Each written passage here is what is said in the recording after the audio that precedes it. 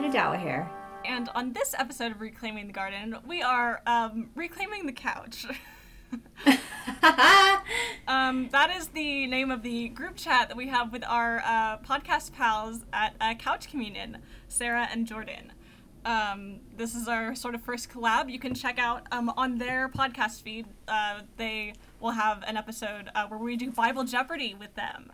Yes, it was very fun. It was very frustrating. Yes, that's exactly what I was gonna say. But we don't want to give anything away. So please, go listen to that episode. And while you're there, go listen to their other episodes too, because they're our friends. They started a little bit after we did, and they are fantastic. We absolutely love their podcast. Yeah, and so for our podcast here, we decided to do a kind of year in review. So it's not quite the interviews that y'all might be used to with us, because they talk pretty extensively about their own faith journeys on their podcast. So we want to do something a little different, and we talked a lot about the fact that like deconstruction has become a more mainstream like term, and what that means for like the world and how people are reacting to it. You know, the bullshit from the Gospel Coalition, we get into that. So like that it's a mainstream thing when evangelical America is afraid of it. So we definitely get into that and every and all offshoots of just talking about how evangelicalism took over this year. Yeah, and all the other sort of, a lot of evangelical scandals that happened this year, like Josh Jagger and Ravi Zacharias, and also some good things too, so... Yeah, we tried to make this a very well-rounded year in review. Obviously, there were things we probably missed, but this episode's already going to be almost 2 hours as it is, so... we hope that you stay. But yeah, before we get into our interview with Sarah and Jordan, we just wanted to do one last plug before the new year, and that is we have merch available now, so you can get t-shirts, mugs... Yeah, it's just t-shirts and mugs with our phrase Bible Dyke Energy on it. And we do not believe in gatekeeping in this swamp. If you identify as a dyke, whatever that means for you, you are more than welcome to share in our merch. So if you are interested in purchasing one of those, please go to our Teespring. The link is in our bio on all of our social medias. And in our show notes. So, yeah. Yes, absolutely. So if you're interested, be sure to get yourself one of those. Yeah, Any other housekeeping before we get started? I don't think so. Let's get into the year in review. Awesome. Let's jump in. Alrighty, so we are with our friends from Couch Communion, Jordan and Sarah, so and exciting. Here are their bios. So first we have Jordan Manchek. She, her is a messy individual. She is a PhD student studying higher education policy, a lover of all nerd stuff, a book hoarder, a mom of soon-to-be 2 boys, and wife to a devout and wonderful Catholic man. Her faith journey has brought her on many twists and turns, and she wouldn't say she's out of the wilderness when it comes to taking her ownership of her faith, but she's learning to trust God to guide her through it with compassion and an open heart. And next we have Sarah Kaufman, pronouns are she, her, is a sci-fi nerd, theater lover, plant enthusiast, and so-called functioning adult. Ugh, same. She is a licensed social worker at a regional food bank and is passionate about social justice, mental health awareness, and making sure people everywhere feel loved and cared for. Her faith has changed and grown in many ways over the years, and even though she's deconstructing the faith she was raised in, she will always love a good Southern hymn and a Baptist potluck. So, Jordan and Sarah, thank you so much for being on the show. We always knew that this collaboration was going to happen. The second that we saw your podcast, we were like, ooh, 2 women who were also discussing questioning faith and evangelicalism, and you guys also launched shortly after we did. So we also feel like we were underdogs starting out. We got to support each other. Yes. Yeah. We gotta stick together. Yes. Yeah. Podcast gal pals. Because I feel like as we post, sometimes we'll come up with a topic and be like, oh yeah, we should record that in a couple weeks, and then the next day I'll go on and you guys posted an episode about it. Right. I kept seeing that we were on the same wavelength a lot of the time. Our purity culture episodes came out I think we posted a little bit after you did. Yeah, we've been very much on the same wavelength and with that sort of thing. So. Yeah. Yes. The vibes were there. We just needed to make it happen. Yeah. Yeah. Yeah. Well, and so on during our interviews, we usually talk a lot about people's personal faith backgrounds, but because you guys actually do that like at length on your own podcast, Couch Communion, y'all should go over and check it out. We figured a more fun thing to do would be like something a bit different, and you guys also love talking about on your podcast pop culture, like things that are happening in the world.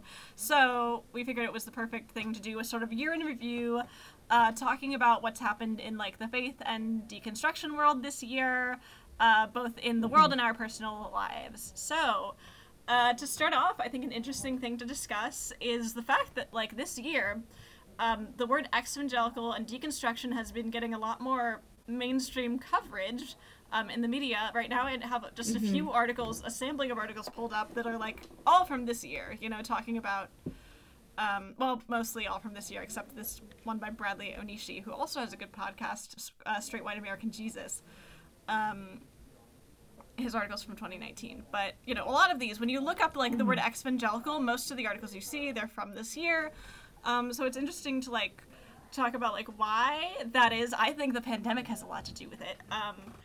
And to talk about also the sort of reaction that this more mainstream presence has gotten, which is like a lot of awful reaction from the evangelical establishment. So,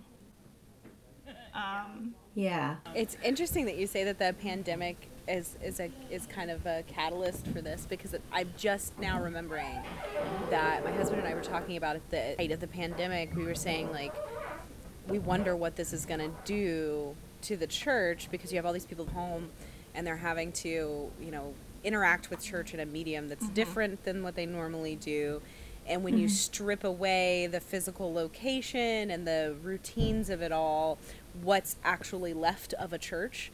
Is it, you know, you kind of find out, is it just smoke machines or is it actually like a community? Right.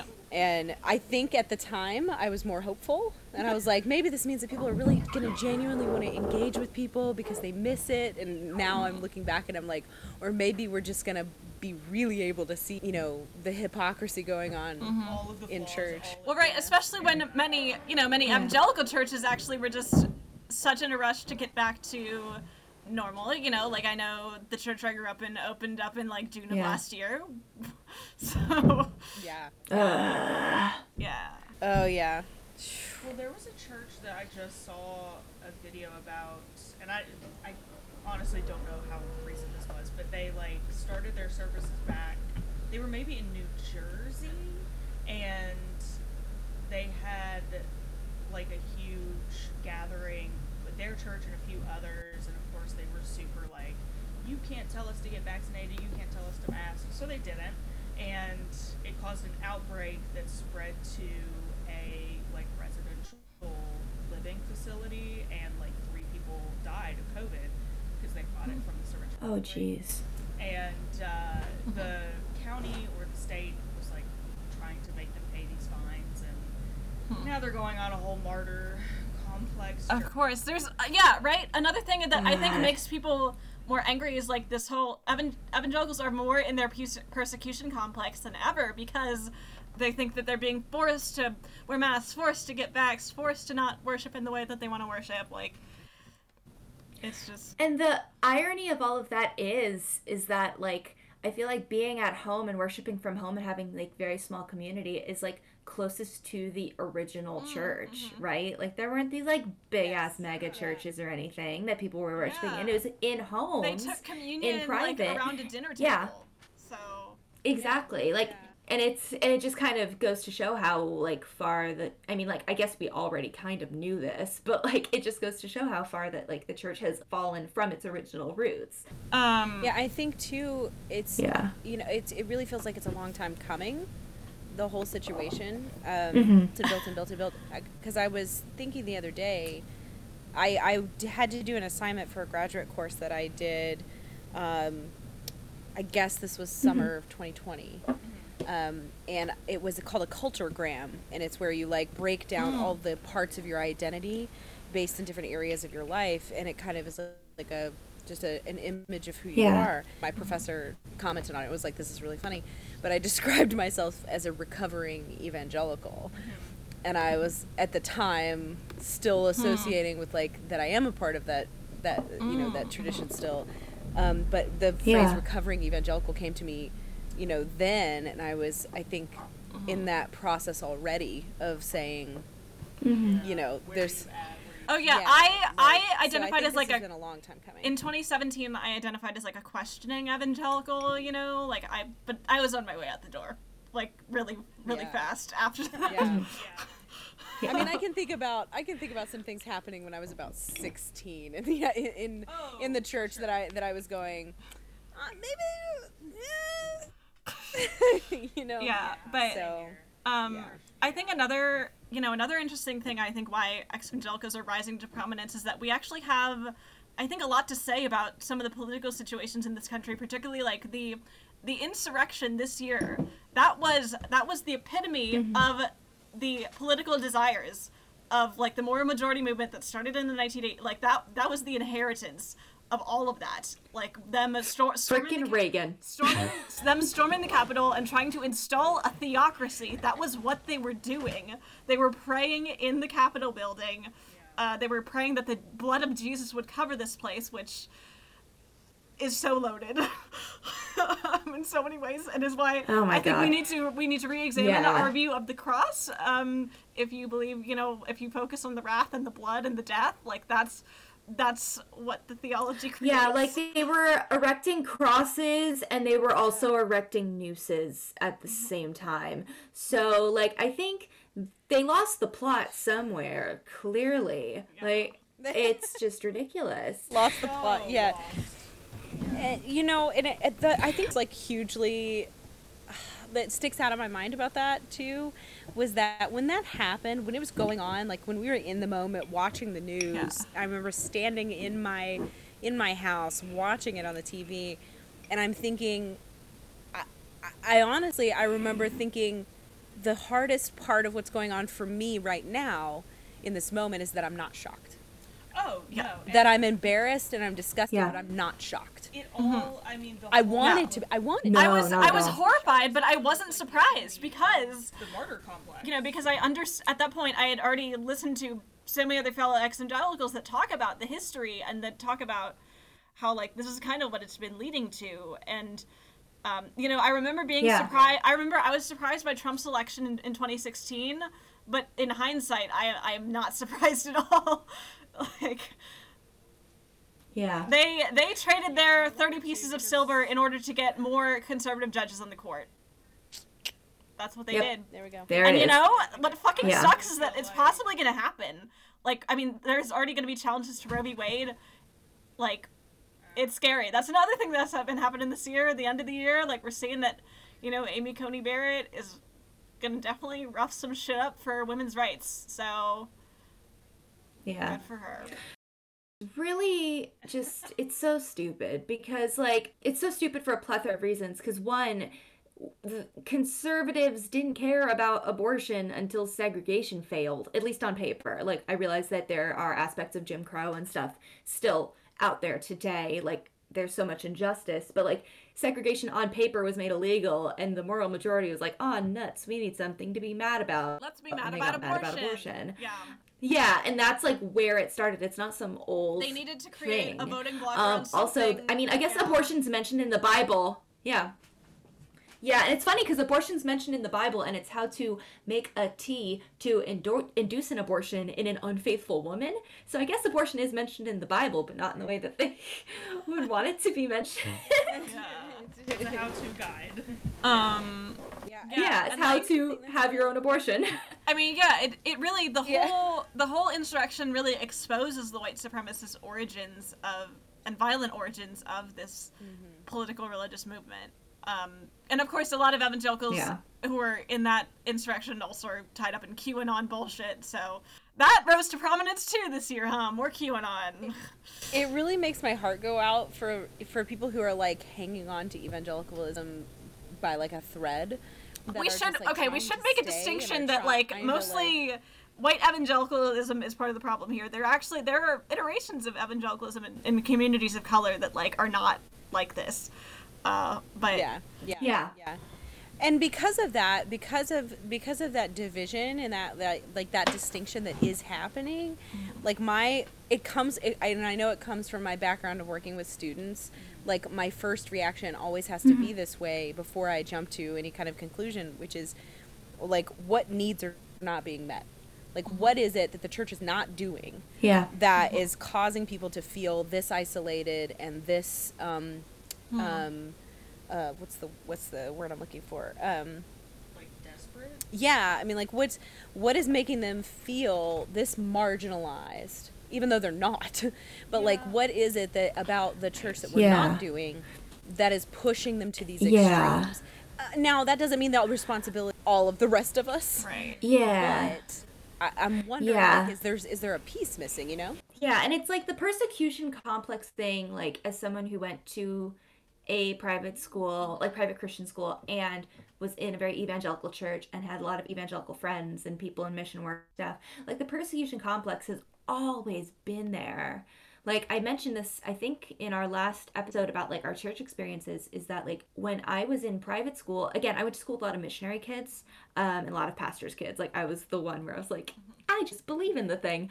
But it was very, like, I remember being told by kids, like, if you go into public school, like, you're gonna stumble and you're gonna be persecuted because people won't believe what you believe. Yeah, it's like the irony of that was, like, my friends were Mormon, and, like, it was just... Yeah. So I, as someone who does count as the oldest end of Generation Z, what I was hearing is millennials are leaving the church. Millennials are leaving the church. There's sort of like anxiety around it. And, you know, I think what's happening, particularly with like the prominence of the evangelical narratives and deconstructed narratives, and also while I'm on this topic, in case for some reason people listening to this don't know what the word evangelical is, it's a pun. It's technically a pun that was created by Twitter user plus podcaster Blake Chastain in 2016 because, you know, the evangelicals rallying around Trump, and like he was deconstructing a lot of things, and so he wanted to talk about it, and so he created the hashtag Exvangelical to sort of start to gather a community. And you know, I think like late 2017, early 2018, it started to gain a lot more traction.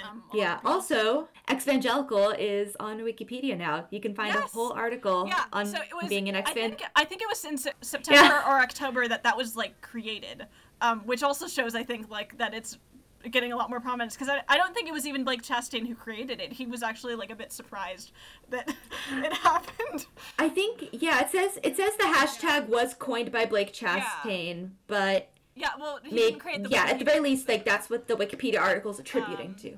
Yeah, and so, I was on, so also the word deconstruction, you know what's interesting? It comes from, like, the philosophy of, the word originally comes from the philosophy of Jacques Derrida, but the way that we use the term isn't technically semantically correct, but the thing is that I think about it is that, like, it's a metaphor. It's not really taking from philosophy so much as like you're taking a house apart. that's how I think about it. And so we've sort of coined the term for ourselves like in a way. Methodical, critical analysis. It still is part. It's like that taking the pieces and examining. Yeah, I mean it has a connection to the philosophy. Yeah. Its original philosophical definition, but actually I think Mason Menega in some of his YouTube videos he talks about it. So now that we've sort of defined those terms, you know, the prominence of these narratives, I think, along with the fact that they're you know, we're now seeing that people from Gen Z, like me, the oldest part of Gen Z, are also like leaving evangelicalism. I think the establishment, like the Gospel Coalition, John Piper, even like some folks at Christianity Today, honestly, are scared shitless. You know, they're seeing that like whatever they tried to do to keep millennials in the church did not work for me. So, you know, like the hip music and the hip coffee bars, that shit didn't work. Okay? It did not keep me there. It was never about branding. Yeah. Yeah. And what's so interesting is and I found a quote from Russell. Oh yeah, wait. Is that the article? I think I know the article you're going to quote. It's like, I found my dad taught me how to love the exvangelical, and it's like, you're not listening to us, goddammit. No, it's actually a quote from Russell Moore, who's the director of public theology at Christianity Today, and he found that he says that if he were a teenager today, he may have also left the church and found that they've come to think the church doesn't believe its own moral teachings, and so the presenting issue in this secularization is not scientism and hedonism, but disillusionment and cynicism. Which is like, yes and yes, you know, like there is that cynicism and that disillusionment, but also like, you can't be in a religion that denies like basic fact and rights. Yeah. Yeah, we were not just hurt. Right. Okay? Yeah, it's like a combination of both. I hate it when it's you leave the church because of church people hurt. Bring it up on cynicism because yeah, you know, I hate it when people are like, you know, the millennials are all just like cynics. They just don't, you know, they don't really want to engage in the conversation. They just want to be mad about it. But that's not the thing.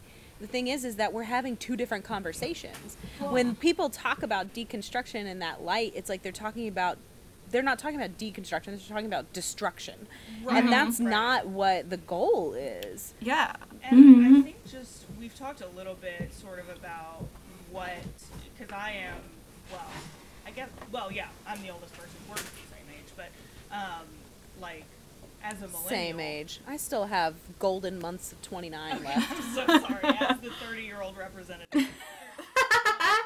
I feel like one thing that really, at least for my own deconstruction, along with the, like, trying to appeal to young people and whatever, there was such a focus on the, like, culture wars that were happening, and I remember in high school, and, like, it was such a, you know, public schools trying to teach you evolution, and we can't let that happen because that's, like, we can't. Oh my gosh. Yeah.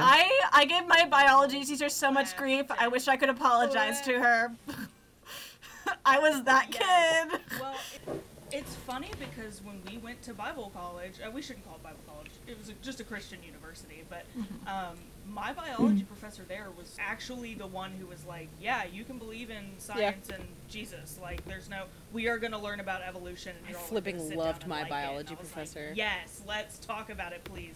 And she was great. But back to my original point, to grow up hearing about this, like, you know, the left and the progressives and the Democrats and whatever, they don't have a moral compass and they're so wishy-washy and they don't have a right and wrong. And then to fast forward to, like, 2016, where all of a sudden I'm like, hey, this Trump guy is a slime ball. Yeah. He's wishy-washy and has no sense of right and wrong. Morals and exhibits exactly. And he said, you know, he'd grab women by the pussy, like, which is a very not evangelical thing to do?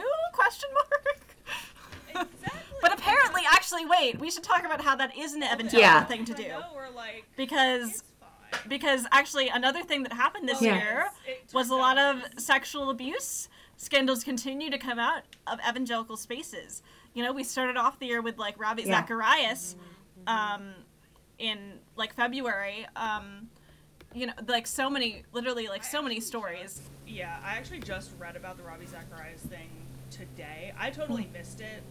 I was checked out at that. But also, I didn't come from, like, a Christian upbringing where I knew a lot about, like, mega evangelicals. Like, I knew Billy Graham. The leaders of the pack. Right. Yeah. Like, I'd never really heard of Ravi Zacharias, but holy shit, all the things that he did, I didn't know it was that bad, and then I just was reading through all of them today.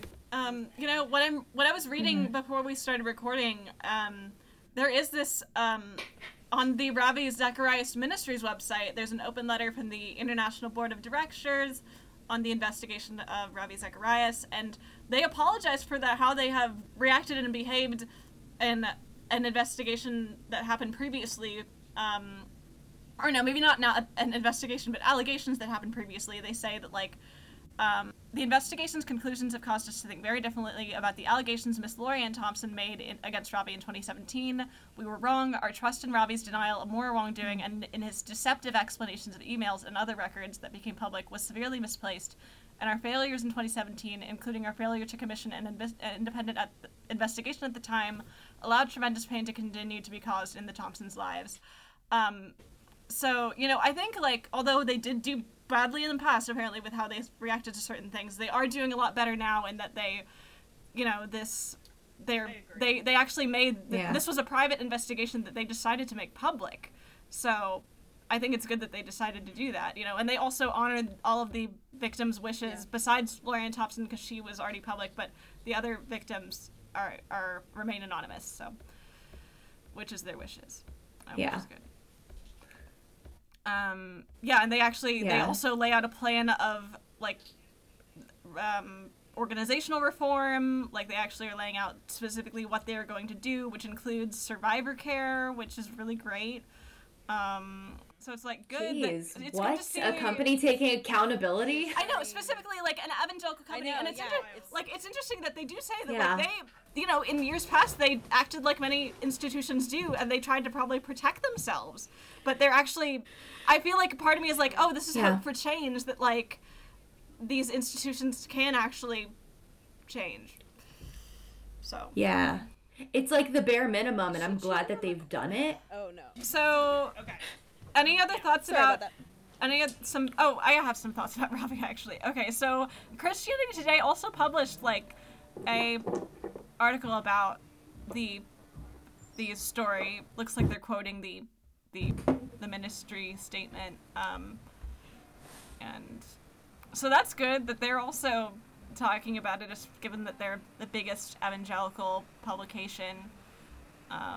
Do you subscribe to Christianity Today? Oh no, I mean, because the thing is, although it has some good people in it, but like also a lot of bullshit. Like, let's actually just read a few bits from that Russell Moore. I mean, I guess you already cited a part, but like in this Russell Moore article. How do you get access to the articles? Because I get blocked on all the articles because it's members only. Well, okay, so if you're reading things that are like, I do want to read some of it. I think the last few months are available. They should be. At least the one that I'm reading, like from Russell Moore, should still be.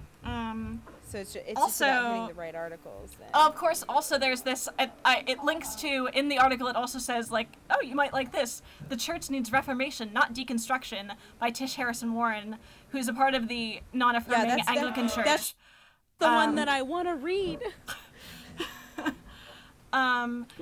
So I would not trust Tish Harrison Warren because she joined the non-affirming Anglican Church in America, so, like, it's called the Anglican Church in America, I think, Yeah, the whole, I could spend a whole lot of time talking about the Anglican Church in America because I've learned a lot about them since my transition to the Episcopal Church. But yeah, no, because her article was so, the first, 1, 2, 3, 4, 5 paragraphs that the Christianity Today will let me read, was so flippant. I think flippant is the word that That's a perfect word to describe like the whole reaction of the establishment. I mean, like, actually something let's see. So, this is from an article on Religion News Service, by Blake Chastain, and, in a recent episode of Christianity Today's The Rise and Fall of Mars Hill podcast, host Mike Cosper spends some time with several guests reflecting on the growing ranks of ex-evangelicals, those who have left white evangelicalism for a different form of faith or for no faith at all. Cosper's tone and that of his guest is sober, grieved. Why have so many left? Why are they so angry at evangelicalism? One guest, Baylor professor Matthew Lee Anderson, claims that those who use the term did not experience the mainstream evangelical experience. That the very bad experiences they had were sociologically actually quite marginal experiences inside of white evangelicalism, and I beg to differ. Okay? Yeah. When I can sit on the podcast and talk about my growing up experiences in the church and have followers and people on Instagram go, oh, me too. Oh my God, me too. You definitely. Right. It is the majority experience, you're having, I would argue. Yeah. Yeah. Also, this is maybe a side point, but I think this is also an example of when, especially the American church, learns a new word and then absolutely slams it into the ground. Right. They try to make it meaningless. Yeah. But that's how, like, again, back when I was in high school, tolerance was like the word that people would shut up about, and tolerance is this. You have to accept everyone and blah blah blah blah blah, and they ruined it. It's not what it meant, and I think people don't want to know. what we mean when we say evangelical. They don't really want to know what we mean. Well, because then it would mean having to assess their own faith and having to actually listen to our story. Like, that's the thing, is that I think what's so frustrating is that they don't even want to listen. Like, even in my personal experiences, they don't want to listen. Yeah. And that's what hurts the most, actually. Not even that they disagree with me, but that just they absolutely refuse any conversation about it. Yeah, and I think people can personalize it too. Everything that they have to think. Oh, also, let's go over, speaking of people who continue to consistently misunderstand deconstruction, the Gospel Coalition article that, like, absolutely blew up the evangelical world, the 4 Causes of Deconstruction by Joshua Ryan Butler. If you're listening to this and you're in this sort of world, you might be familiar with the emojis broken heart, brain, snake, like button. Because the broken heart stands for church hurt, which is just like a phrase that they use, and it's like, do you realize that we're talking about, like, our brains were rewired to, like, kind of be totally screwed against us? Like, that's the only way to describe it.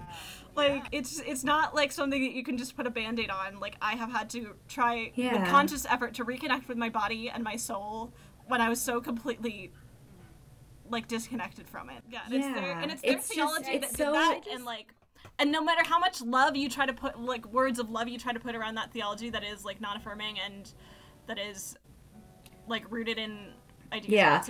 Yeah. Like, one thing I've seen, especially because people say, like, love the sinner, hate the sin. Like, people are cool with that until you say, love the believer, hate the belief. And then they will go nuts on you. Because you can't say that. It's, like, the same thing, though. But it's... Yeah, and, like, one thing I've noticed, and I think I've seen, like, Girl Defined do this before, which, like, oy. But it's that thing of, like, they personalize it. Well, like, I never had issues with this thing. It's like, well, good for you, Girl Defined. Like... But the majority of us... So, and a lot of other people did. Like, because I think they brought it up with, like, I Kissed Stating Goodbye. I think they brought it up with, like, Joshua Harris and I Kissed Stating Goodbye, because he, you know, renounced the book. And he was like, they're like, oh, that's so sad. It was so harmful, but it was really helpful for us. And it's like, this perpetuated a lot of the rape culture that we even see in secular society. So, like, shut up, girls with the alleged Nazi grandma. Like, let's not. Yeah. Anyways, so number 2, which is represented by the brain, is poor teaching. Which, I mean, I guess let me look more into this, what he's saying. Talking about the, like, led to believe they must choose between faith and science because of poor teaching in Genesis 1. Others have been led to believe that God is a vindictive sadist. So what is your... But if the problem is bad teaching, this is quoting from it, but if the problem is bad teaching, the solution is good teaching. Okay, and guess what? We found some of that. But you say that it's, like, heretical and, like, Exactly. Okay, you're saying Jesus is the best model of replacing bad teaching with good teaching. Okay, but that doesn't seem to be what you're, like, actually doing. It's so funny because it's like it's the same thing where you're seeing, like, we've talked about this on our podcast before, is like you see them hit the mark but hit it in the wrong way. Like, a lot of times when people are critical of deconstruction, they're saying exactly the right thing but in the wrong way. Here he's talking about, like, he's saying Jesus is the model of that. He says Jesus shows us a better way. You've heard it said, but I say, and that Jesus' goal is to build trust, not break it. And I'm like, yes, absolutely. That is 100% right. You did Except the work wrong and still somehow got there. It's wait. So what he says is today's deconstruction allows bad teaching to have the last word. It rejects a distorted vision and misses an encounter with the real thing, the living God. Why? How do you assume that? How do you assume that I have missed an encounter with the living God? Like, how can you say that? Like. Exactly, and I think it's because they associate deconstruction with leaving the faith, right? With just taking it all down and saying this is not true. And they anymore. also They have this assumption that, like, there's this place where you unravel the thread and everything just ends, and that's, you know, there was a time where there were some things that I was so afraid to deconstruct, and I thought that there were things that I was never going to deconstruct, and then when I did, it's like I thought that it was this wall that I couldn't break through, and then when I did, I was like, oh, well, that was like a false pretense that, like, everything was gonna fall apart. Like, I'm still here. you know? Right. Yeah. Right.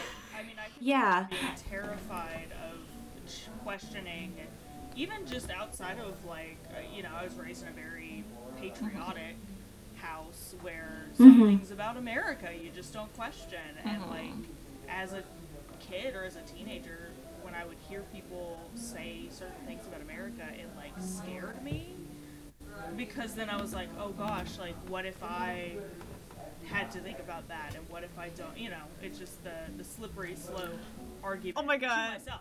I'm speaking of slippery slope, the next one is desire to sin as a reason for deconstructing. You just want to have sex. You just want to have some why nice. Yeah, which is like such an oversimplification. Because like I for one, I've talked about this in a Purity Coaster episode. I have not had my sexual debut yet. I don't know what's gonna happen, but like that is clearly not the reason why I deconstructed. Right. Well, of course, someone's gonna come along and say, I mean, like, just the fact that I'm gay, it's an excuse to be gay.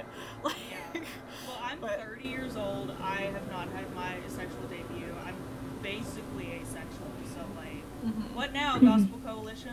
What you gotta say about it? Why am I deconstructing?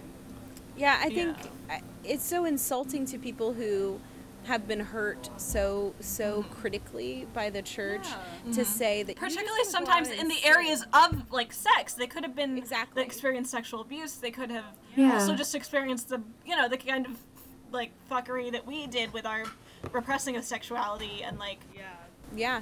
And the reality is that I'm seeking this God that you're talking about. I'm seeking this Jesus that is bigger than anything that I can come up with. I'm seeking the love that you are preaching to me. And sometimes with certain people, I think that like even some people who do decide to maybe leave the church, sometimes I'm like, well, Jesus walked with them right out the door. I just I listen to like the words of Audrey Assad, she doesn't really identify as Christian at this point, but that's another thing that happened this year. She revealed that she no longer identified the well-known technically former Catholic songwriter Audrey Assad said that she doesn't no longer identifies as Christian, but she talks about how she's like, whatever it is, I'm still in love with God. And so I'm like, great, Jesus walked with you out the door. Yeah. And I think so my cousin is a pastor, and I talk about him a lot on the podcast, because even though he and I don't get to interact a whole lot, like his what he posts and stuff, it usually speaks to me pretty deeply. And the other day he was talking about this idea of deconstruction and just like his whole thoughts on the whole matter. And he said, and I think this is an important point, he said, I have friends who no longer identify as Christian, yet my friendship hasn't evolved to become an anxious reconversion project. Right. They're not going to argue back into the kingdom of God. I trust God cares more about them than I do. And they have a better chance at returning to Jesus by seeing a compelling life in church than by my constant reminder and what they sense they've lost. And then he goes on to say, grace is sufficient for both my moments of self-righteousness and the seasons of hardest doubts. That's the good news. And so like I think there's this whole affront to deconstructionism that's like, no, we have to argue them back. We have to like prove to them that they're wrong in order to get them back. But that's not what we're asking for. We're asking for introspection. Oh, I keep hitting my mic. We're asking for introspection on the part of the church to say, okay, what are we doing wrong here? Yeah, exactly. And that's not happening. Yeah. What's interesting is that I feel like the way that like the evangelical establishment is reacting today to this movement is the sort of similar way that they reacted to the emergent church movement in like the early 2000s to to like 2015 or so. I guess emergent churches are still happening, but it's not as prominent as like the current language of like evangelical and deconstruction. But what's interesting, one part of my year is that I've been reading through every single one of Rachel Held Evans' blog posts. Yes. So I started reading them. I think when I started reading A Year of Biblical Womanhood in like March, I was like, oh, she like has these blog posts that she links to in the in the chapters, and so I started reading them, and I was like, well, let me just like read each month of her Year of Biblical Womanhood in her blog posts, and so that was fun. And then I was like, let's just read all of them. After that, I was like, and so every time I finish a chapter of whatever book I'm reading, I read a whole month's worth of her blog posts. And so it was December 2007 that she had her first post, and now I've read up to June 2014. The height of her blogging was 2011 to 2013, I would say, and then in 2014 it starts to get lesser. But an interesting thing, she talks about how she's like, I get asked so many times to talk about millennials in the church and why they're leaving the church and what we want. These pastors are asking me all these questions about it, and she gives these really eloquent talks. She's like, we desire substance over the style. We want real Jesus. We want to stop the culture wars. She explains a lot of the reasons why current ex-evangelicals are sort of leaving, and then she says that the reaction she usually gets is like this sort of like confused expression and like so we should just have hipper music and more coffee shops. Like that's just like, and it's just like no. The same thing is happening again. Yep.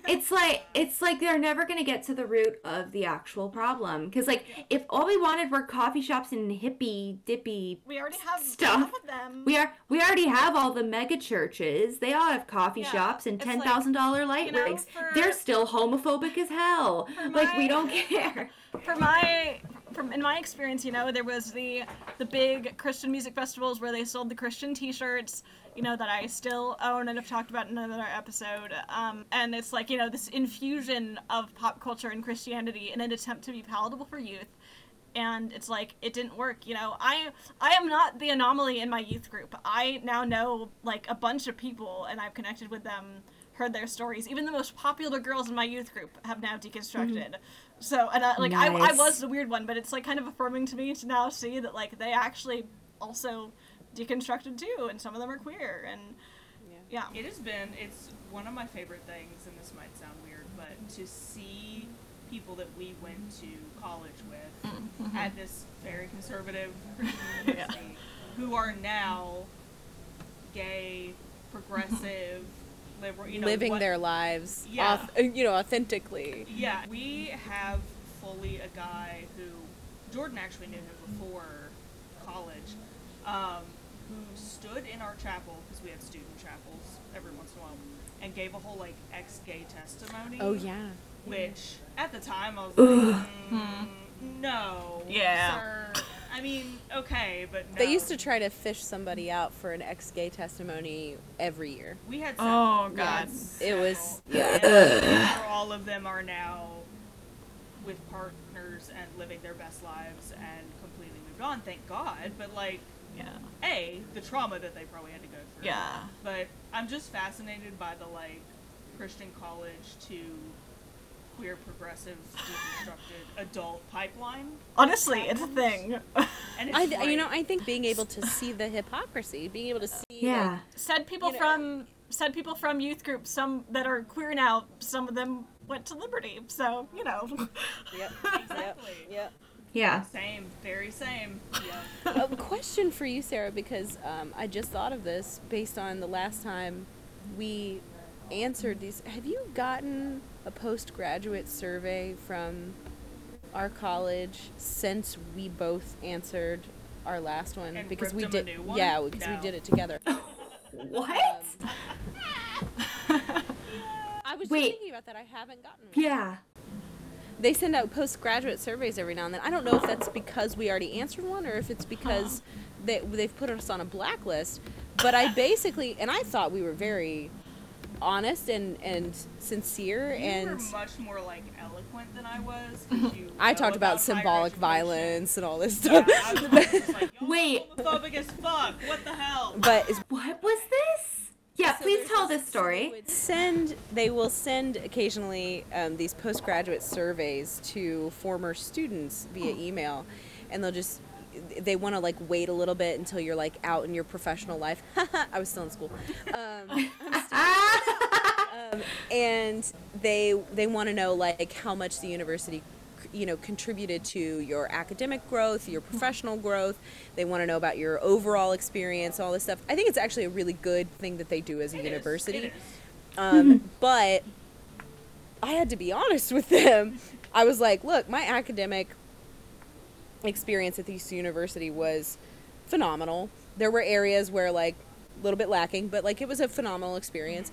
And then at the end of the survey, I was like, listen, all of this doesn't matter because I know that my experience is a minority experience at this school. And I know that there are people who are, hurt symbolically and outright by your policies and by the way that you conduct yourselves.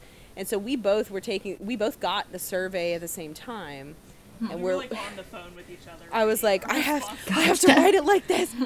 And both basically, just ripped them a new one in different ways. And we're like, look, I can't advocate for a situation where people I love are being hurt by the one hill that you're going to die on. Right.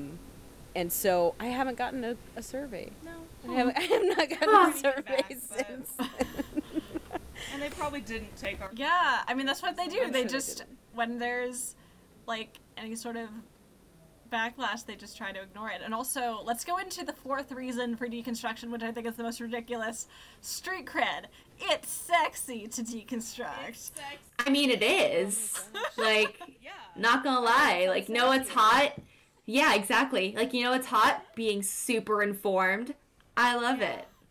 So, like, I guess, that's a fair point. You know what's not hot? Losing your community that you grew up in.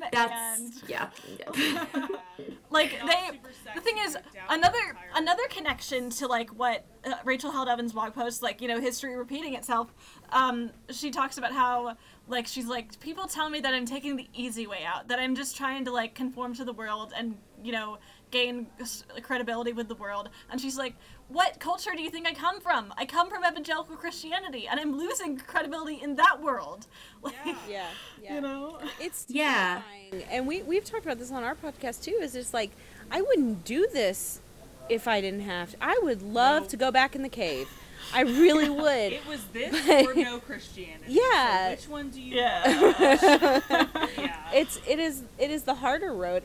There's a reason we talk about it like as the wilderness, because it really feels incredibly difficult. It can feel very lonely, but thankfully, I mean, you can find community. And that's the thing, is that what I love about the word evangelical and deconstruction, even if they are getting overused in this day and age, especially given that it's becoming mainstream, like, what I like is that it gathers a community, and it gives us language to be able to, like, describe our experience, like, when I first started, my deconstruction was actually, like, the catalyst was the 2016 election. Like, November 9th was one of the worst days of my life, and I remember thinking to myself that I felt so lonely, and I was like, but these doubts I'm having, they're selfish, and I just need to, like, stop doing this and trust. If I had known that there were other people that were doing the same thing, particularly at the exact same time I was, like, it was like a massive wave after the 2016 election. It would have been so much easier if I had known that I wasn't the only one. Yeah, absolutely. And the thing that sucks too is because, like, especially evangelicalism, it encourages you to not ask questions, because if you ask questions, like, the more questions you ask, the less faith you have. Like, if you're given information outside of what you've learned, you're taught that it's of Satan or of the enemy, and you shouldn't listen to it.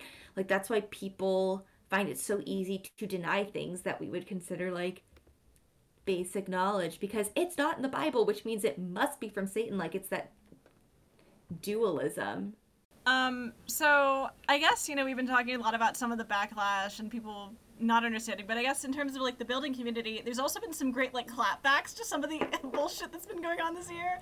Like, I remember, actually, I think it was Kevin Garcia, they created, t-shirt merch that actually has, like, the emojis on it from the 4 reasons to deconstruct, but it's, like, different reasons, like, or wait, I have to look this up. Wait, well, I think a true testament is just the swiftness with which Modest is Hottest got. Right. That was a big That was amazing. Yeah. It was beautiful. We memed that the hell off the internet. It was just evangelical TikTok really. I became so aware of it because this hottest is just a thing that to me has always been around, and so when I was like, okay, this is dumb, but like whatever, and then all of a sudden so many people were like, no, we're not accepting it anymore, and I was like, yeah. Okay, we're all ready to do this. Let's go. Oh, yeah, that was amazing. Yeah, as someone who is also very much on ex-evangelical TikTok, it was amazing how quick, like, all of that got deleted. Like, people basically mocked it, ridiculed it, and put it in its place, and then Matthew West was like, bye! It was, like, so gross that, like, he, and his daughters were in the video, and I just... Oh, gosh. Also for people who somehow didn't know about this video, so let's just say some of the lyrics. Oh my god, I forgot. If I see you on this TikTok in a crop top, so help me God, I'm gonna ground you till the world stops. I'm just kidding. No, I'm not. I know. Modest is howdy. I swear to God, that's threatening. Yeah. I liked the a little more Amish and a less Kardashian line. Ew. Modest is hottest. The latest fashion trend. Yeah. Was there a portion of that whole situation that was talking about like his simplification of the Amish culture? Like, I don't know. Because I feel like that is Amish people. Right. Don't drag into this. Yeah, Amish are cool. Yes. Also, Anna, I do have to say, the other day you came up on my TikTok, and I was so thrown for a second, and I was like, wait a minute, I know her, hold on. So, yes. That's oh my gosh, do I follow you back? Your TikToks and then realized you have no idea that it's me. Going a little bit back to our conversation, I think if you want the shirt about deconstruction and Kevin Garcia's merch shop, it's called Deconstruction is Sexy Tea. So. And I did buy one of their shirts recently, and it said "Empathy is my favorite sin." Right, because there was it was an old Gospel Coalition article that was repopularized this year because someone was like, this is like what they believe. Empathy is a sin was an article from the Gospel Coalition. So, just casually. When we were first starting our podcast, one of our episode topics that we thought we would talk about was how much empathy is too much empathy. Oh, yeah. And it was back in the... I think it was back in the throes of me being like, do we have to have some kind of foundation to stand on? Do I have a backbone? And now I'm like, this was perpetuated by fear. Yeah. Jesus is enough, You don't need to, make it any more complicated than that. Exactly. I guess, just sort of the last thing I have to say about the whole ex-evangelical popularizing situation. Kevin Max kind of officially came out as an ex-evangelical this year. Kevin Max is the 1/3 of the 90s rap group DC Talk. Nice. Yeah. Yes. Okay, good for him then. Yeah. So what's interesting is that a lot of people were surprised and felt betrayed, and I'm like, if you followed his career and what he's been tweeting lately, this shouldn't be a surprise to you. Yeah. I need Toby Mac to just really. I know he's so close because another important thing that happened this year. So Grace Baldridge has been making history in the Christian music industry. With their I didn't realize. They're from Paducah. Yeah. Kentucky. Yeah. Which is where we're not from Paducah, we're from Lexington. But hello, Kentucky. That's all I'm saying. Shout out to Paducah right now. I honestly didn't think about that. Western Kentucky. So an interesting thing is, they released a song called it's called Toby Mac, right? Or Toby Mac in the living room or something. Yes. Yeah, and so what's interesting is that they tweeted at Toby Mac, and she was something along the lines of would you hate me if you knew that I'm gay? And then he responded no, I wouldn't, God loves you. That's not terrible, but it also isn't like a statement of like, I affirm all LGBTQ people, which is not that, then it's not that, you know? And there was a similar, she did a similar thing with Switchfoot. Yeah. And he actually answered her TikTok. And basically, I mean, it wasn't like really, really clear, but basically it was like, yeah, I affirm your story and your reality and your life that you lived. And it was like so moving to see her reaction to that as well. Yeah. Like, I knew Also, it was moving to see the reaction from Kevin Max too. Kevin Max responded well to her, their cover of Jesus Freak. Yeah. And like, especially like because the song Toby Mac is so like brilliantly written, because it's basically about how like you're singing worship songs to the person that you love, but that person isn't like it's to another woman or to like a relationship that wouldn't be quote unquote biblically sanctioned. And that's like the beauty of that song. So that's really cool that Toby Mac responded to that in that way, because it's totally not about Toby Mac. It's about using worship songs to tell the person you love that you love them. But also, he released a song about like literally just, I don't know, an apology song, I guess you could call it, except it's not clear about what that apology is and who it's for. Like, he's like, I'm sorry, so sorry. I missed that. I used to love Toby Mac. I was like numero uno fan, and now I was super into him too. I saw him live at Awakening Fest. It was the big Christian music festival in Northern Virginia that ran out of money in 2014. So we saw him at Westapalooza, which was did we see Toby Mac, or did we just see? Up on the he did. Yes, he did. Yeah. Stage. And he wasn't at Ichthus the year we were at Ichthus, was he? I don't know. Grits was at Ichthus. Oh no, Grits was at Ichthus. Yeah. Back to Grace Baldridge, they, like we said, they made history when they, also, just a note, I think she said that you can use, like, any pronouns, as far as I know. And,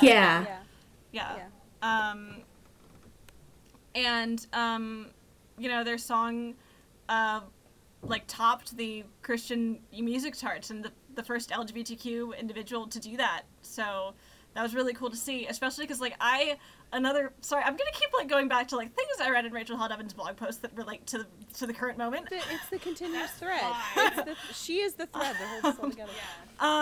So what's interesting is that Rachel had this interview with Amy Grant that she had on her blog, and Amy Grant said, she's like, one day there will be an artist in the Christian music industry who will start as openly gay and make their success because of that, and now it's happened. Here we are. Yep.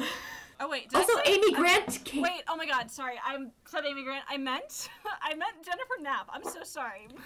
That said, though, Amy Grant came out as affirming this year. Right. Yeah. That's why I think I was mixing the two up. Two artists that relate to the LGBT community. Well, one of them is actually gay, and that's what's important. Jennifer Knapp. She came out, and then her music career was over because at that time Christian music was not having it. And actually, Grace, part of why they created their album was because this Christian music executive is like, there's no market for it, you're never gonna make it, and she fucking did it. She did it. I'm so proud. It's amazing. Yeah. I just was like, oh my gosh, they beat Lauren Daigle on the Christian charts. What? And I like Lauren Daigle as much as the next. Even though she's had some unmasked concerts. I'm so disappointed. That's kind of why I'm like, okay, I could still enjoy her music. It really got me through a tough time, but damn girl, I was rooting for you. We were all rooting for you, Lauren. Especially when she said on a podcast that she wasn't sure where she stood on LGBTQ issues. I think that's a much better place to be than being fully bigoted and non-affirming. Not knowing who you are. Yeah. And then she hasn't said anything on the topic since. So. Wasn't she the one that she went and performed on Ellen? And she got a lot of shit for that. She got a lot of shit for what she wore when she was on Ellen. And also just being on Ellen itself, and I don't like Ellen, but it was the fact that she shouldn't be performing on this show with a lesbian host, or you should make a statement, and it's what is she gonna say? What do you want, Christian community? Do you want us to evangelize or not evangelize? Please make up your mind. Who can we associate with? I need to know. I need the breakdown. Oh gosh. Yeah. That's the thing that always gets me is when, like, it's like, even if you did believe X, Y, and Z, you should still be happy about what's happening over here. Yeah. Why are you mad? Shut up. This is not on exactly the music train, but a couple of the things I wrote down for, like, things that happened in 2021. Two podcasts. One I listened to and one I did not. The Rise and Fall of Mars Hill. Right, I've heard lots of interesting things about it. Like that, yeah, it came out this year, and the thing is that like people say that it's very focused on like just like totally dragging Mark Driscoll, but not examining any of the institutional problems with evangelicalism. That's what happened. And I love dragging Mark Driscoll at any opportunity, but yeah, they definitely did not get to like the root of the issue. Yeah, an interesting thing I saw from oh gosh, I know now the name's coming to me. Stephanie Stalvey, I think that's the name, on Instagram. She's created this series of things called Church Kid Comics. Have you guys seen it? I don't know. No. Well, an interesting thing was she I'm just gonna find it and pull it up. Sorry, y'all can keep talking while I pull this up. Well, the other podcast that I listened to was In God We Lust, which was about the Jerry Falwell Jr. scandal. Ooh. Oh, right. Wait. It was like last year where he resigned, right? That wasn't this year, or was it? Yeah, I think he resigned last year. Because actually, I think fall of 2020 was when that like picture of him came out, of him with that woman and his pants were unbuttoned, and then everyone like flipped. And if you haven't heard of In God We Lust, the podcast follows this scandal of him and his wife and this guy who worked at like a hotel pool that they met and then were kind of mentoring, but also it wasn't even an affair. He was just having this sexual relationship with Jerry Falwell's wife, or Junior's wife. And it was nasty. Like, scummy, I guess, because then they also, like, helped him with business deals. Or, like, really, I don't know, it was just a really messed up relationship that they all got into together. Yeah.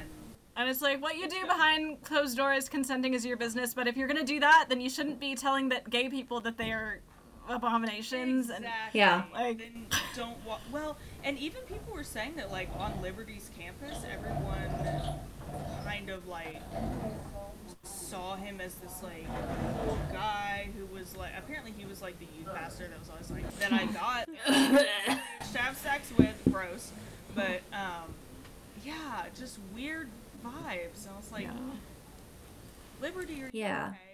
Also, I think.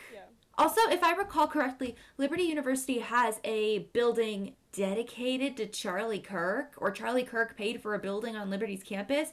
I will delete this from the episode if I'm wrong.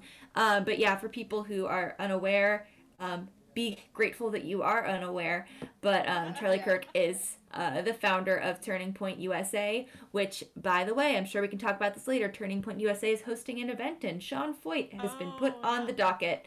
And so has Kyle. Wait, you might need to confirm this too, but Kyle Rittenhouse, it's like the America Fest the America Fest thing. He wasn't on the list because, again, Sean Foyt put up an Instagram post, and Kyle Rittenhouse wasn't on that, but maybe he was added later on.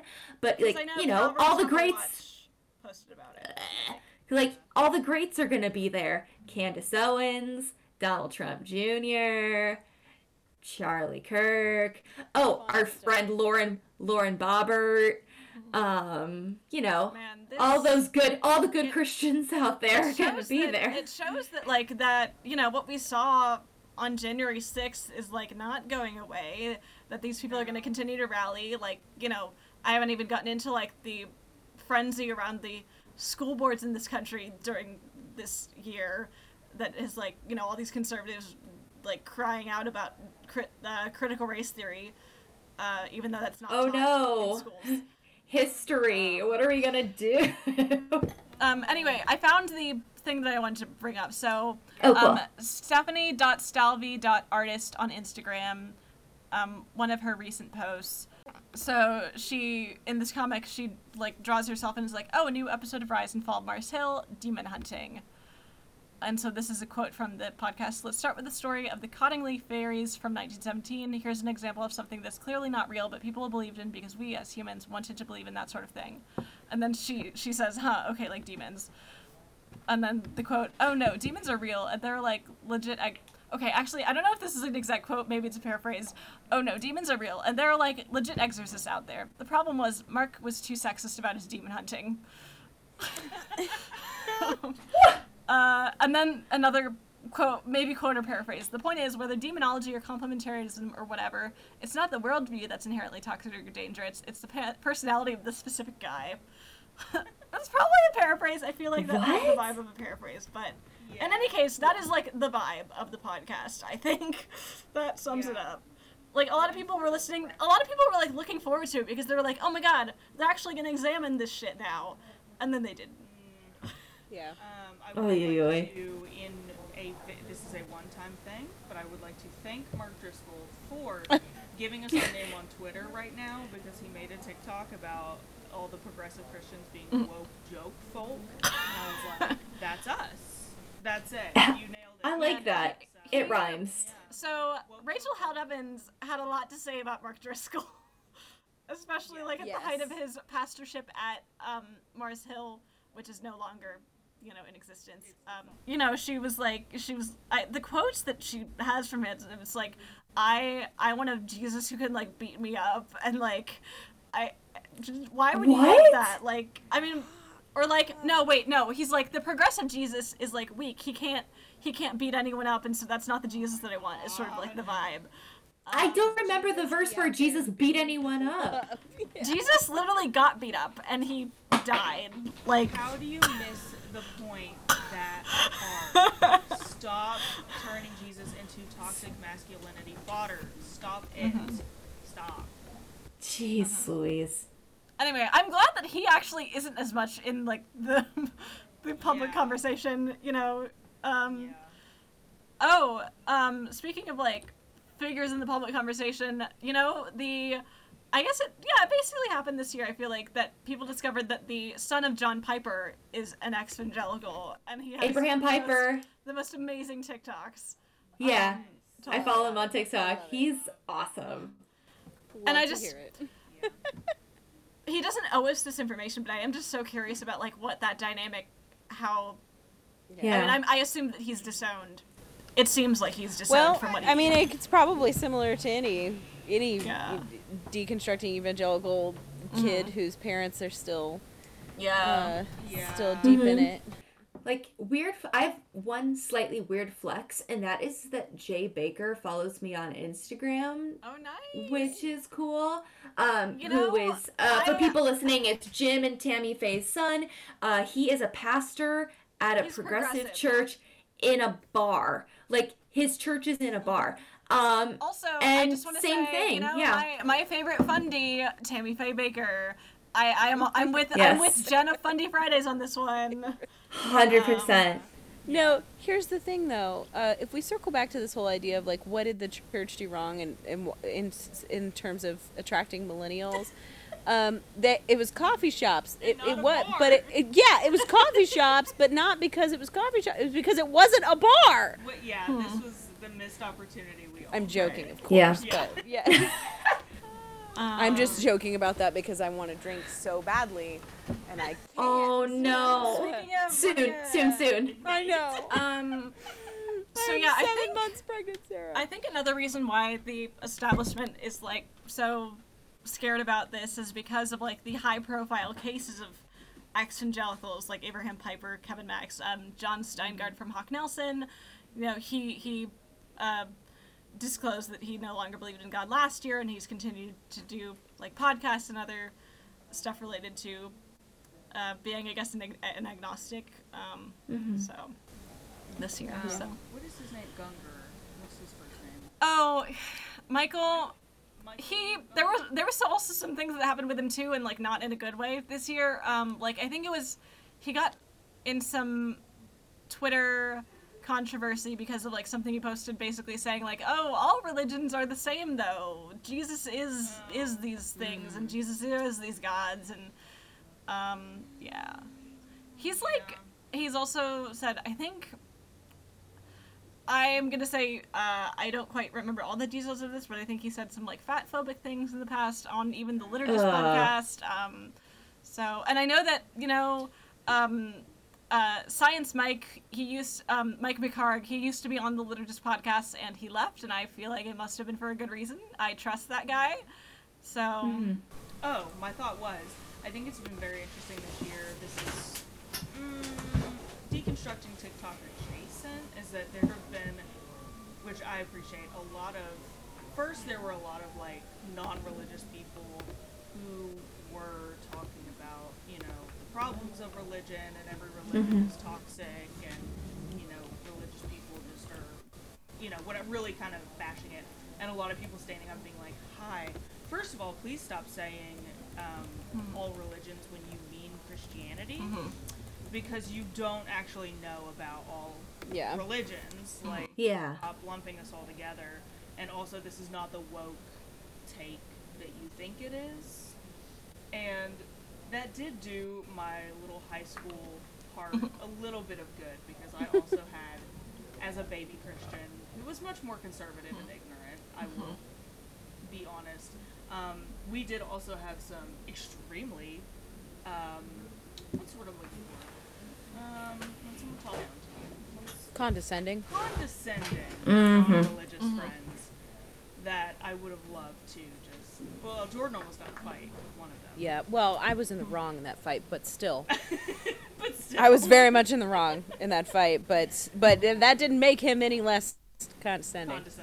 Yeah. Anyway, TikTok has just been a good. It's been funny. Yeah, it's been funny how TikTok has been a really good tool for it. Yeah. Like, I downloaded TikTok as a joke, as I think a lot of people did in 2020.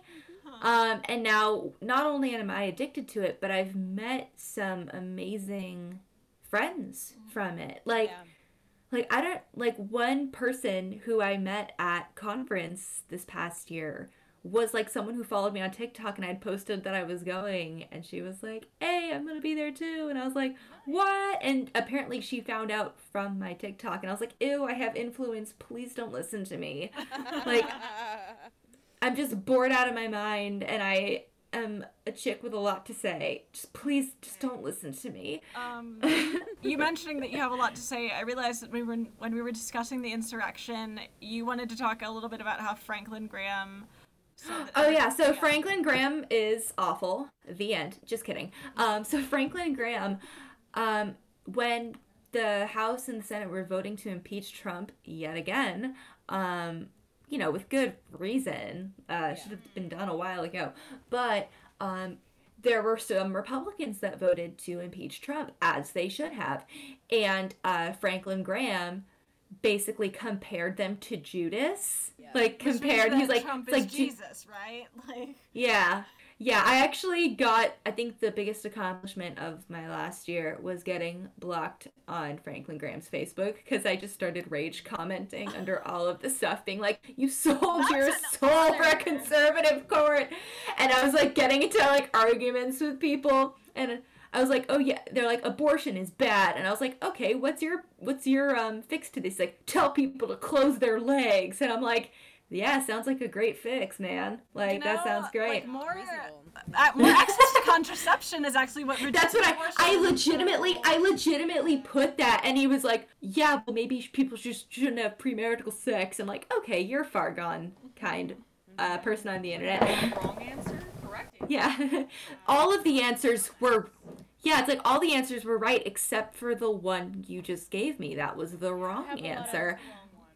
Yeah, and then like I was saying feelings about Franklin Graham, because I quote unquote got saved at a Franklin Graham event. Oh no! When I was 8. Oh good God! Yeah, I don't remember him at all, or the event at all, except for the part where I was like, terrified out of my mind that I was going to burn in hell forever. That's not a good way to get saved. Great motivator. But I looked at my mom and I was like, I think I need to go down there with those people and pray. And Mom was like, okay. Hashtag it gets better. Yeah. So every time Franklin Graham comes up, I kind of like just like hide my face. I feel like I'm attached to him somehow. Well, I mean, all of us, I feel like probably our connections of like getting saved. For me, getting baptized, the people who baptized me are like, I know now that they're not, great people. I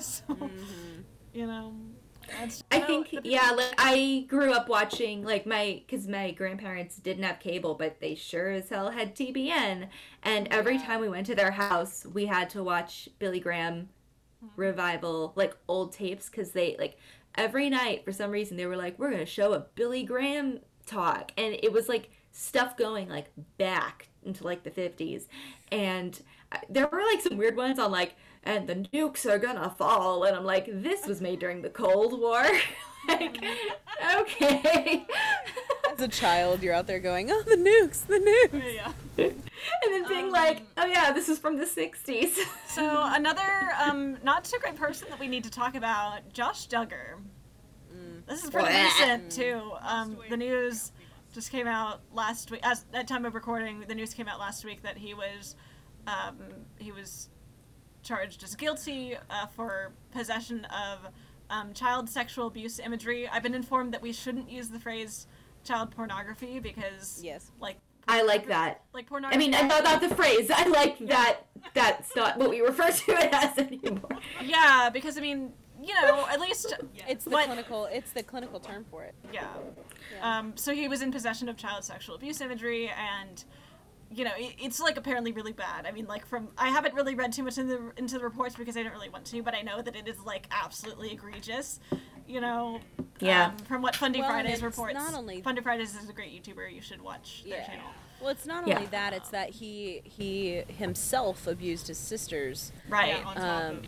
And yes, and the thing that is, as a mother, to me, is so horrifying about the whole situation. Right, he has 7 children.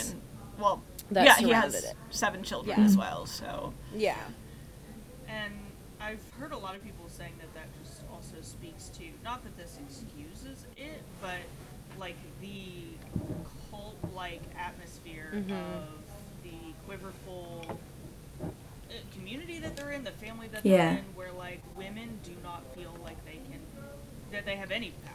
Right. Yeah, I know. The thing is that like she's forced into such like a situation where it's like a lose-lose, like if she actually tries to leave, she has no support like at all.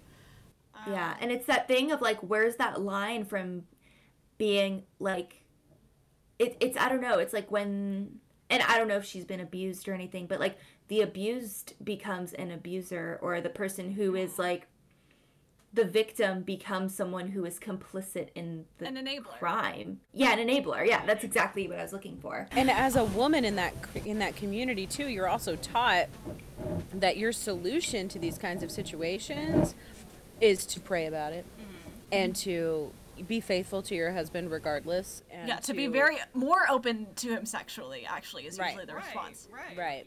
Yeah. And I mean, he was sent to quote unquote, rehab situations that were and actually one thing that happened was Jimmy Bobby he's running for office too. He's running for office in Arkansas, and the comments on his Facebook are all turned off. So, and it's not because I was blocked, they're legitimately all off because I wasn't able to comment in time. That's why. But that being said, like, is when the whole, like, when, the first of Josh Duggar's crimes happened when he was a kid, Jim Bob told, like, a policeman that they knew and they were friends with, and it turned out that the policeman also had some awful images of children on his computer. What a shocker. It was, The West is a weird place to me. As as a East Coast, well, we're not East Coast, but as an Eastern United States person, Southeastern. Oh gosh, did I just refer to myself as Eastern and not Southern? Oh dear. Yeah. Anyway, as a Southeastern as a Southeastern American, the Central West, aka Utah, Arkansas. Wait, where is Arkansas? Oh my gosh, hang on, I'm having a geography. Arkansas is like the Bible Belt. Mm-hmm. Yep. Technically. Yep, it is. I just realized. I think the start of the Bible Belt's technically like Oklahoma. Yeah, okay. Midwest, Kansas. I'm just thinking like where those communities congregate, like where Mormonism congregates, where these quiverful communities congregate. The independent fundamentalist Baptists too. Yeah. It's like it is baffling to me. These areas of They ain't got nothing going on out there, and they are thriving. Being on it. Yeah, thriving in a bad way. Yeah, not in a good way. Yeah. Out here. Yeah, and it's like, who knows? Like, it's just, who knows, right? I don't know. One thing I was reading about recently, kind of harkening back to some of the insurrection and like all, I feel like it's all connected, unfortunately. But I finished reading a book recently called Not in God's Name, and it's by Rabbi Jonathan Sacks, and he compares basically all of the Abrahamic faiths and why there's so much violence and tension among them, and how they've been used as like tools of evil and stuff, hence not in God's name. And one thing that he brings up kind of towards the end, spoiler, is that religion was never meant to be in power. It's meant to influence the populace. It's meant to influence people, but it was never ever meant to be a tool of power, because when you see religion in power, it's always going to be destructive. Like, and it was just like that. It's what good old Phil Vischer says. When you see your community pushed to the sidelines, you go quietly. That's how you're supposed to be. Well, and it speaks to, and this is one of my. He means that in a power sense. Yeah. Not in like. Not in a hey, you marginalized communities should stay marginalized. No, I just realized how that sounded. No. No, you're good. It also goes though to, and this is one of my, again circling back to the election and the insurrection, all that stuff. But what was so clear to me after 2016's election was that like white evangelical Christians had really given up on like even trying to hide the fact that they just want to win, and that's the goal. Like they want to win, they want to show up everyone else, they want to be the silent majority, and you thought you were stick it to the libs, all that kind of stuff. They want to be the underdog. They want it. You can't have it both ways. You Right. can't be a martyr and a person in power. I'm sorry. Yeah. But they want to be. Yeah. Yeah. Yeah, and that was so disheartening to even hear that in like my family members who voted for Trump and who have had this persecution complex about liberal media, and they can say whatever they want about us, and everyone could, whatever. That could be a whole other podcast episode, but yeah, it was just about winning, and they really, literally sold their soul to the devil.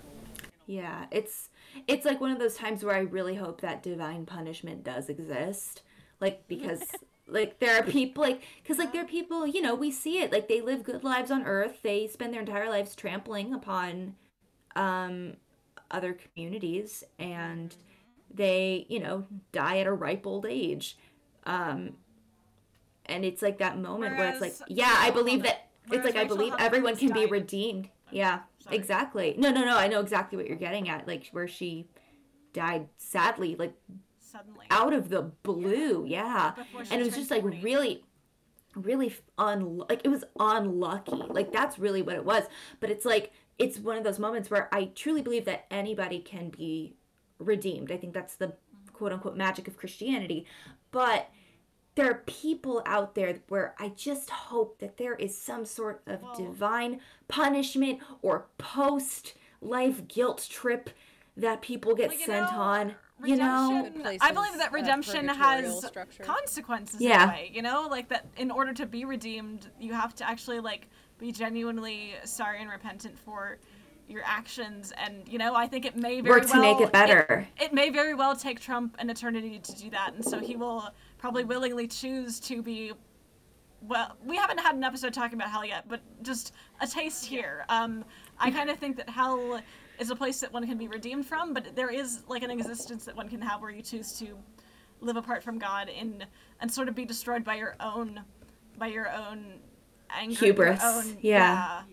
Yeah, I get closer and closer every day to believing in purgatory. Yeah, I have said several times that, like, if, I believe that if someone is truly saved and, whatever, and they go to heaven, but, like, there are some people, Donald Trump included, a lot of others included, that I just want to be there for the moment they meet God, and God can just, like, rip them a brand new asshole, and, like...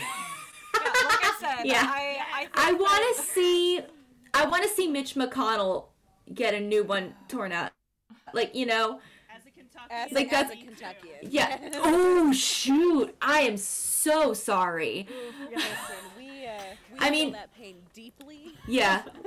I am so sorry. To be fair, one of my friends, tiny side story, so she's an actor and she's very much in the fight community, so like she's trained to be able to like fight with swords and do like fight choreography and stuff, and she's like, the only reason I'd want to run for Congress is so I could properly punch Mitch McConnell in the face. I'd get arrested, but that's the only reason why I'd want to run for Congress. And I'm like, that's amazing. That broke out on the Senate floor. It needs to happen. Yeah. It needs to happen. Absolutely. I mean, I like my representatives, so Congresswoman Judy Chu, if you listen, you're great. Keep doing what you do, girl. Yeah, and Mitch McConnell, if you're listening as a constituent, kindly I have retire. We need to talk about. Please retire. Yeah, John Mulaney came to, was he at UK? He was at UK. The comedian John Mulaney, who complicated issues. I know now I have complicated, I do yeah. love. Yeah. But he came to the University of Kentucky and did a show that we went to, and he described Mitch McConnell as a man who looks like his face is eating his own face. Wasn't he? When he opened the show, he said, "They asked me to come to the University of Kentucky," and I said, "Name 2 alumni." Yeah. And they said, "Was Mitch McConnell one of them?" Mitch McConnell and and Ashley Judd, and he yeah. said, "That is 2 very different ends of the spectrum. I'm there."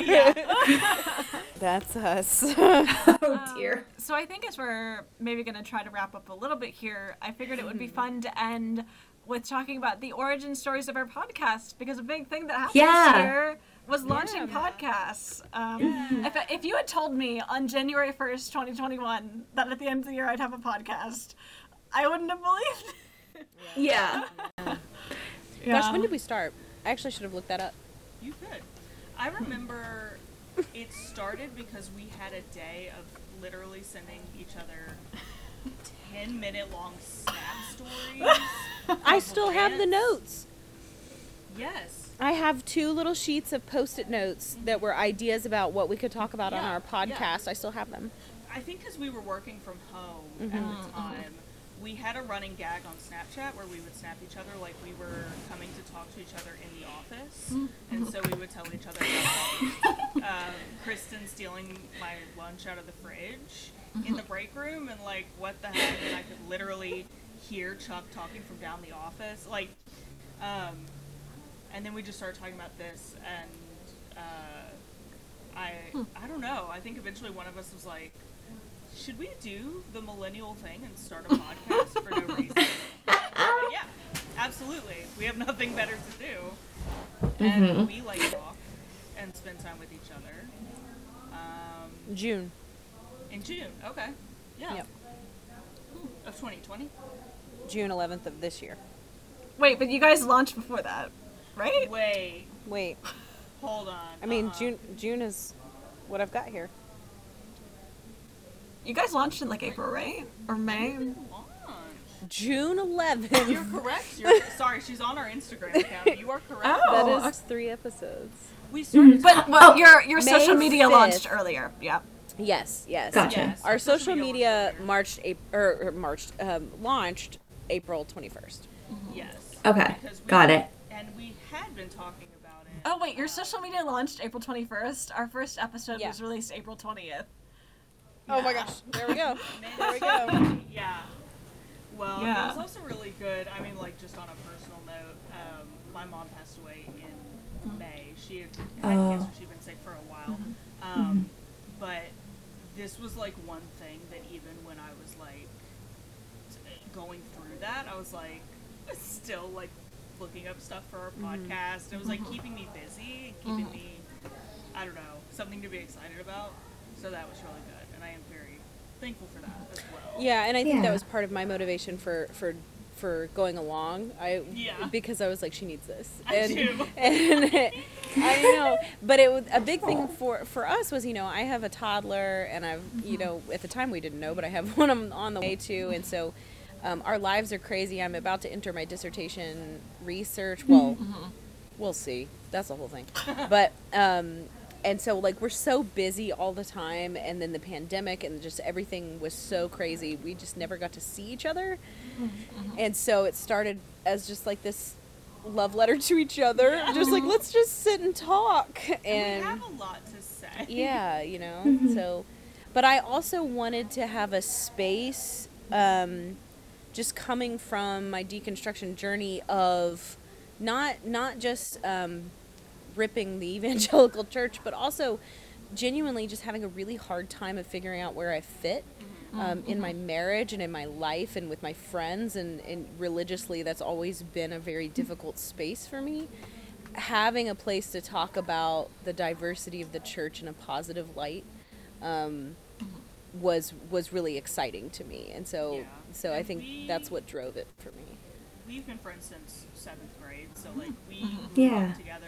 We both know that we love the church and love our faith, and always will come at it from a place of love, but then also the opportunity to like talk about what we would love to see change. I mean, we love it, and that's why we are want to see critical. it. Yeah, and that's something that so many people don't like understand, that this is coming from a place of like love, and where they see anger, I see grief.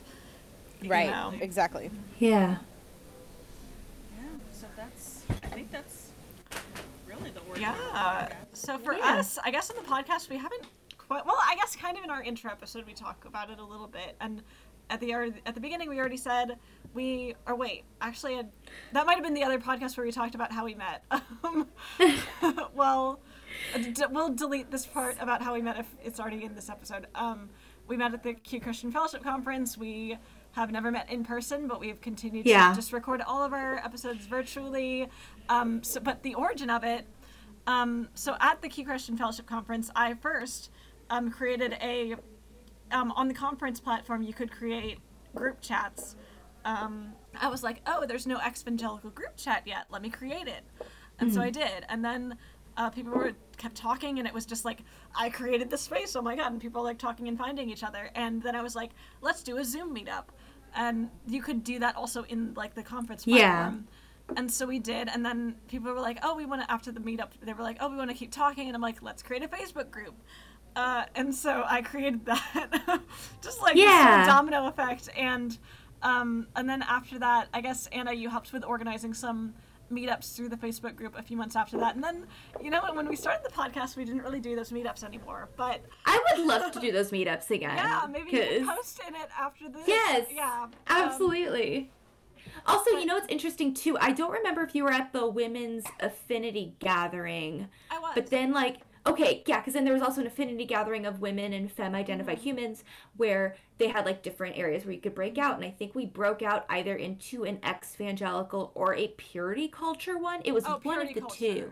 Purity culture. Yeah, and then, like, it was funny because the two kind of ended up overlapping. Like, it was the same people going to the same ones. But, yeah, so it was being able to meet through that.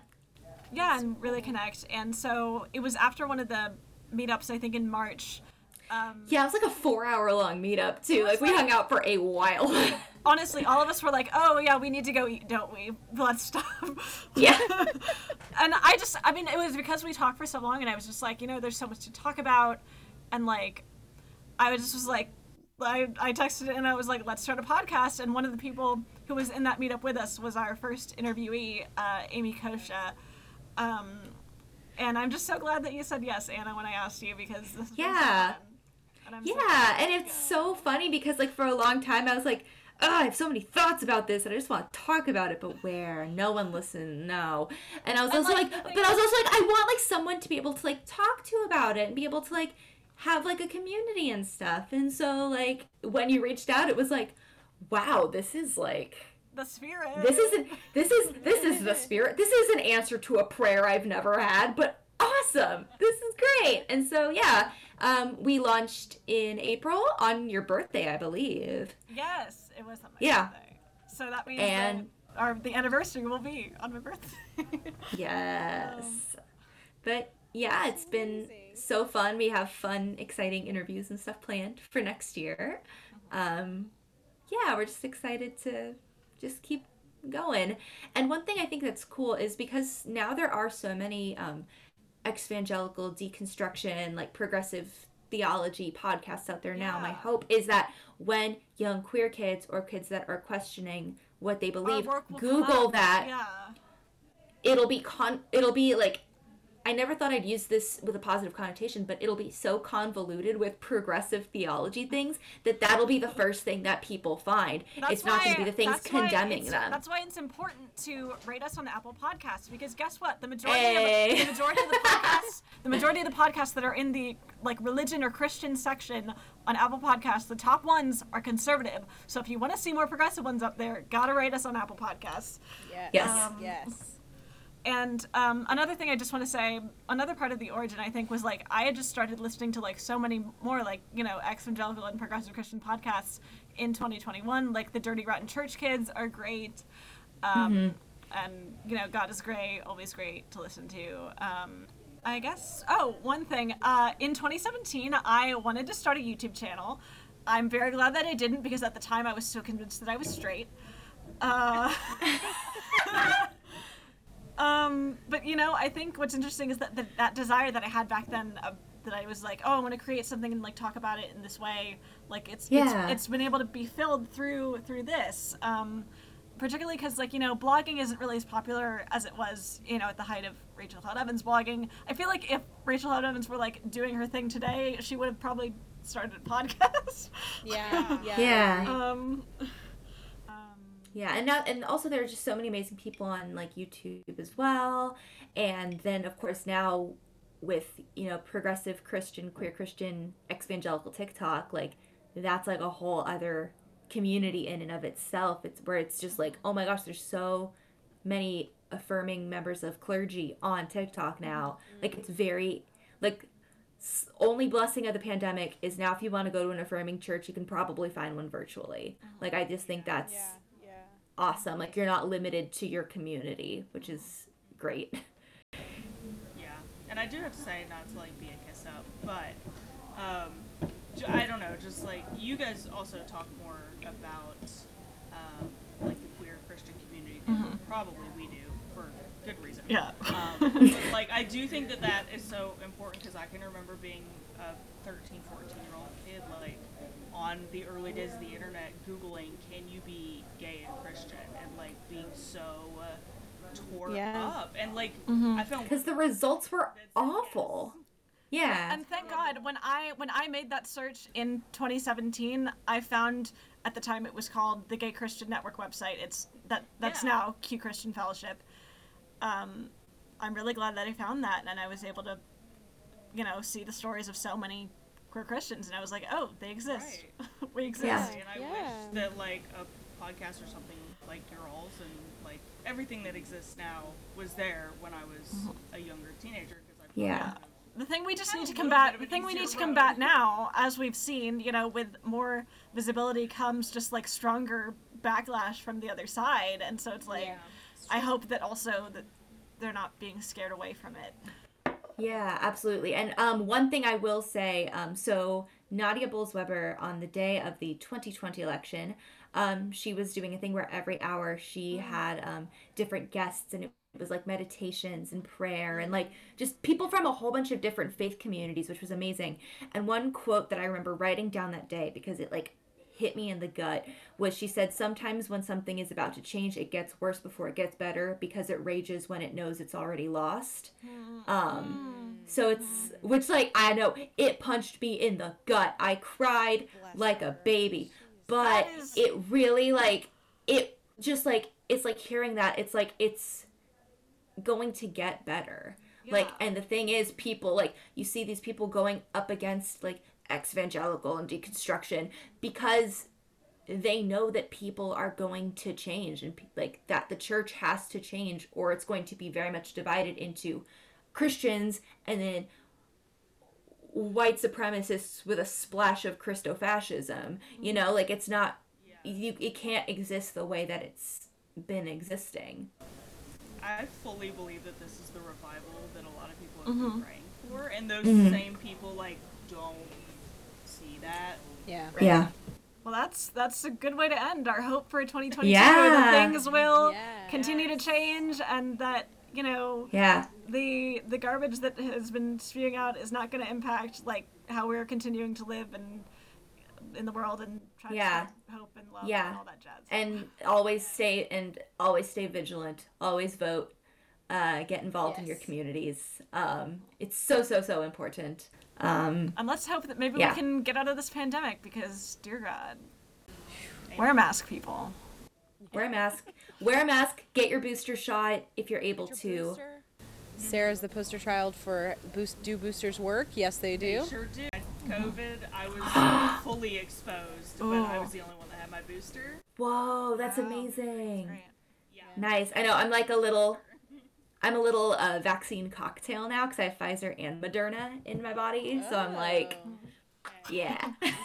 Well, this episode is going to be released a little bit before New Year's Eve, so Happy New Year's to our listeners. Yeah. I wish I had a little noisemaker. Yeah, of Thank course. you so much for having us. Yeah. It was so much fun. Yeah, thank you so much for having us on your podcast. Absolutely. Listen, if you want to do a Christmas tradition of Bible Jeopardy. And year in review. I was Please. thinking we need to do this. Like, for as long as both of our podcasts last, it's going to be a tradition. Do it. Yes. Well, bang. Gang, I'm here for it. We're working on an outro song. This is just the placeholder. Yeah. That was so much fun, even though, just so y'all know, we recorded both of the episodes, ours and theirs, on in one session that lasted from like 8:40 something to like almost 1 o'clock in the morning, and my voice near the end was probably like, if it's hoarse, it's because of that I've been talking for like 4 hours late into the night. So and it's like it. and I know for myself, like, it was amazing. It was awesome to have that conversation. I know I get Zoom fatigued though, so there is like a good portion where I was just like looking down and like fidgeting and stuff because I'm just like, I'm listening. I swear I'm listening. I swear I'm engaged. But I was just like, I've been looking at my screen for the last 4 hours. I need to look away. But it was absolutely incredible. And hopefully, fingers crossed, this is an annual occurrence. Like, we would love to have Sarah and Jordan back on and just do these years in review. Like, it was just really nice. It was a really nice way to wrap up for both of us our first year being podcasters. Yeah, it was definitely cool to like see how what their origin story was and what our origin story is. So, yeah. Anyway, we're gonna go into we're gonna have like a high of the week and also high of the year to end off our final episode of 2021. So okay, I can go first. So my high of the week was I got my first grad school offer a few days ago. What's University of Denver. Cool. So and I don't think, have you said on the podcast you're going into social work, studying social work? Yeah, I want to, and it's funny because it kind of also connects to my high of the year too, is I want to work with kids and teens. Like that's kind of where I feel the most called to be, but I want to work with people in the queer community and people who are, victims of religious trauma, because sadly that Venn diagram is almost a perfect circle. And I guess that connects to my high of the year, because I guess my high of the year was, and I feel like we're always plugging Q Christian conference, but it was going to a conference because I've met some of my best friends. I met April through there.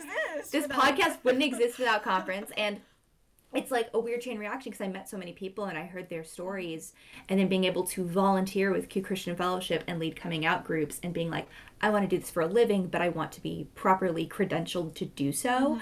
Like, it all it was kind of like going down a rabbit hole. Like, it started with me being like, this conference is online. Like, it was like relatively cheap too. I was like, what the heck? I'll just go. And now it's me getting into school for social work and being like, I'm going to be studying that in just a few months, honestly. So that was, again, connecting that. And there were so many other amazing things that happened this year too, but I think that one had the biggest impact to where I am now and to where my next year seems to be going. So yeah, that was my high of the week, which is also connected to my high of the year, which was awesome. Yeah. I also this year have sort of realized in my journey about what my vocation is, and we're gonna probably have an episode about vocation next year. But I realized that I also have such a passion for working with like kids and teens, and particularly like LGBTQ youth, making sure they know that they are loved. And like, though like slightly differently from you, I'm going the theological route. I want to actually be like I don't know if you call it a minister. I'm not called to ordination, but definitely called to ministry. So that, actually, honestly, getting into grad school. I got into the, yes, you did. Yeah, the Seattle School of Theology and Psychology. And that was just like, it was like, oh my God, I'm going to grad school. And I actually, I deferred for a year, so that's why I'm not going there right now. But I did recently pay my enrollment deposit. It's happening. That's another high. Yeah. That's amazing. Yeah. Trying to think of maybe one more thing to mention, because I don't know, the enrollment deposit didn't technically happen like this week. I've been working more on editing my memoir, and that's been really fun. Awesome. Getting through one of the hardest parts to edit, which is about the 2016 election. It's just hard to like look back on those times. But it is good to have that as like part of my, I don't know what I'm saying. You can just cut whatever. Okay. It's okay. Yeah, so I guess we will see y'all in 2022. Yeah, and while you're at it, be sure to, again, follow us on all the social medias. Follow us on Instagram, Twitter, Facebook, YouTube. I have not updated the YouTube in a while. I need to do that. So, yeah, and also, if you're interested in becoming a patron, please feel free to do so. My aunt is a patron. She lives in India. We didn't know this till last week. Yeah. Not that she lived in India, but that she was a patron, and I was like... Okay, it was so funny, though, when I like told you, I texted Anna and I was like, oh, we have someone who joined the $15 patron tier, and Anna asked like who, and I texted the name and she was just like, that's my aunt. That is so, and it's funny because I tell people about our podcast, but I don't know how many people are listening and from where and stuff. So I think it's not only cool to be like, oh, cool, I do have people in my life that listen to this, but it's like, aw. So Aunt Diane, if you are listening to this episode, thank you so much. That's really sweet, and it was such a fun surprise for the both of us, seeing as our Patreon activity has been pretty limited. Almost. It's been almost non-existent. Yeah. But yeah, thank you so much. And if you are interested in joining our Patreon, you absolutely can. But you just being here and listening and rating and reviewing on Apple and sharing if you so desire, that is more than enough. And we just can't thank you enough for being here. One more thing is, even though this episode is long enough, I just wanted to quickly say, I noticed that there's been an increase in the percentage of people under 17 who are listening to this in like the past month or so. Really? If that's you, we'd love to connect with you. We hope that like this podcast is getting into the hands of like youth that are in non-affirming contexts. So if you want to connect with us, please do.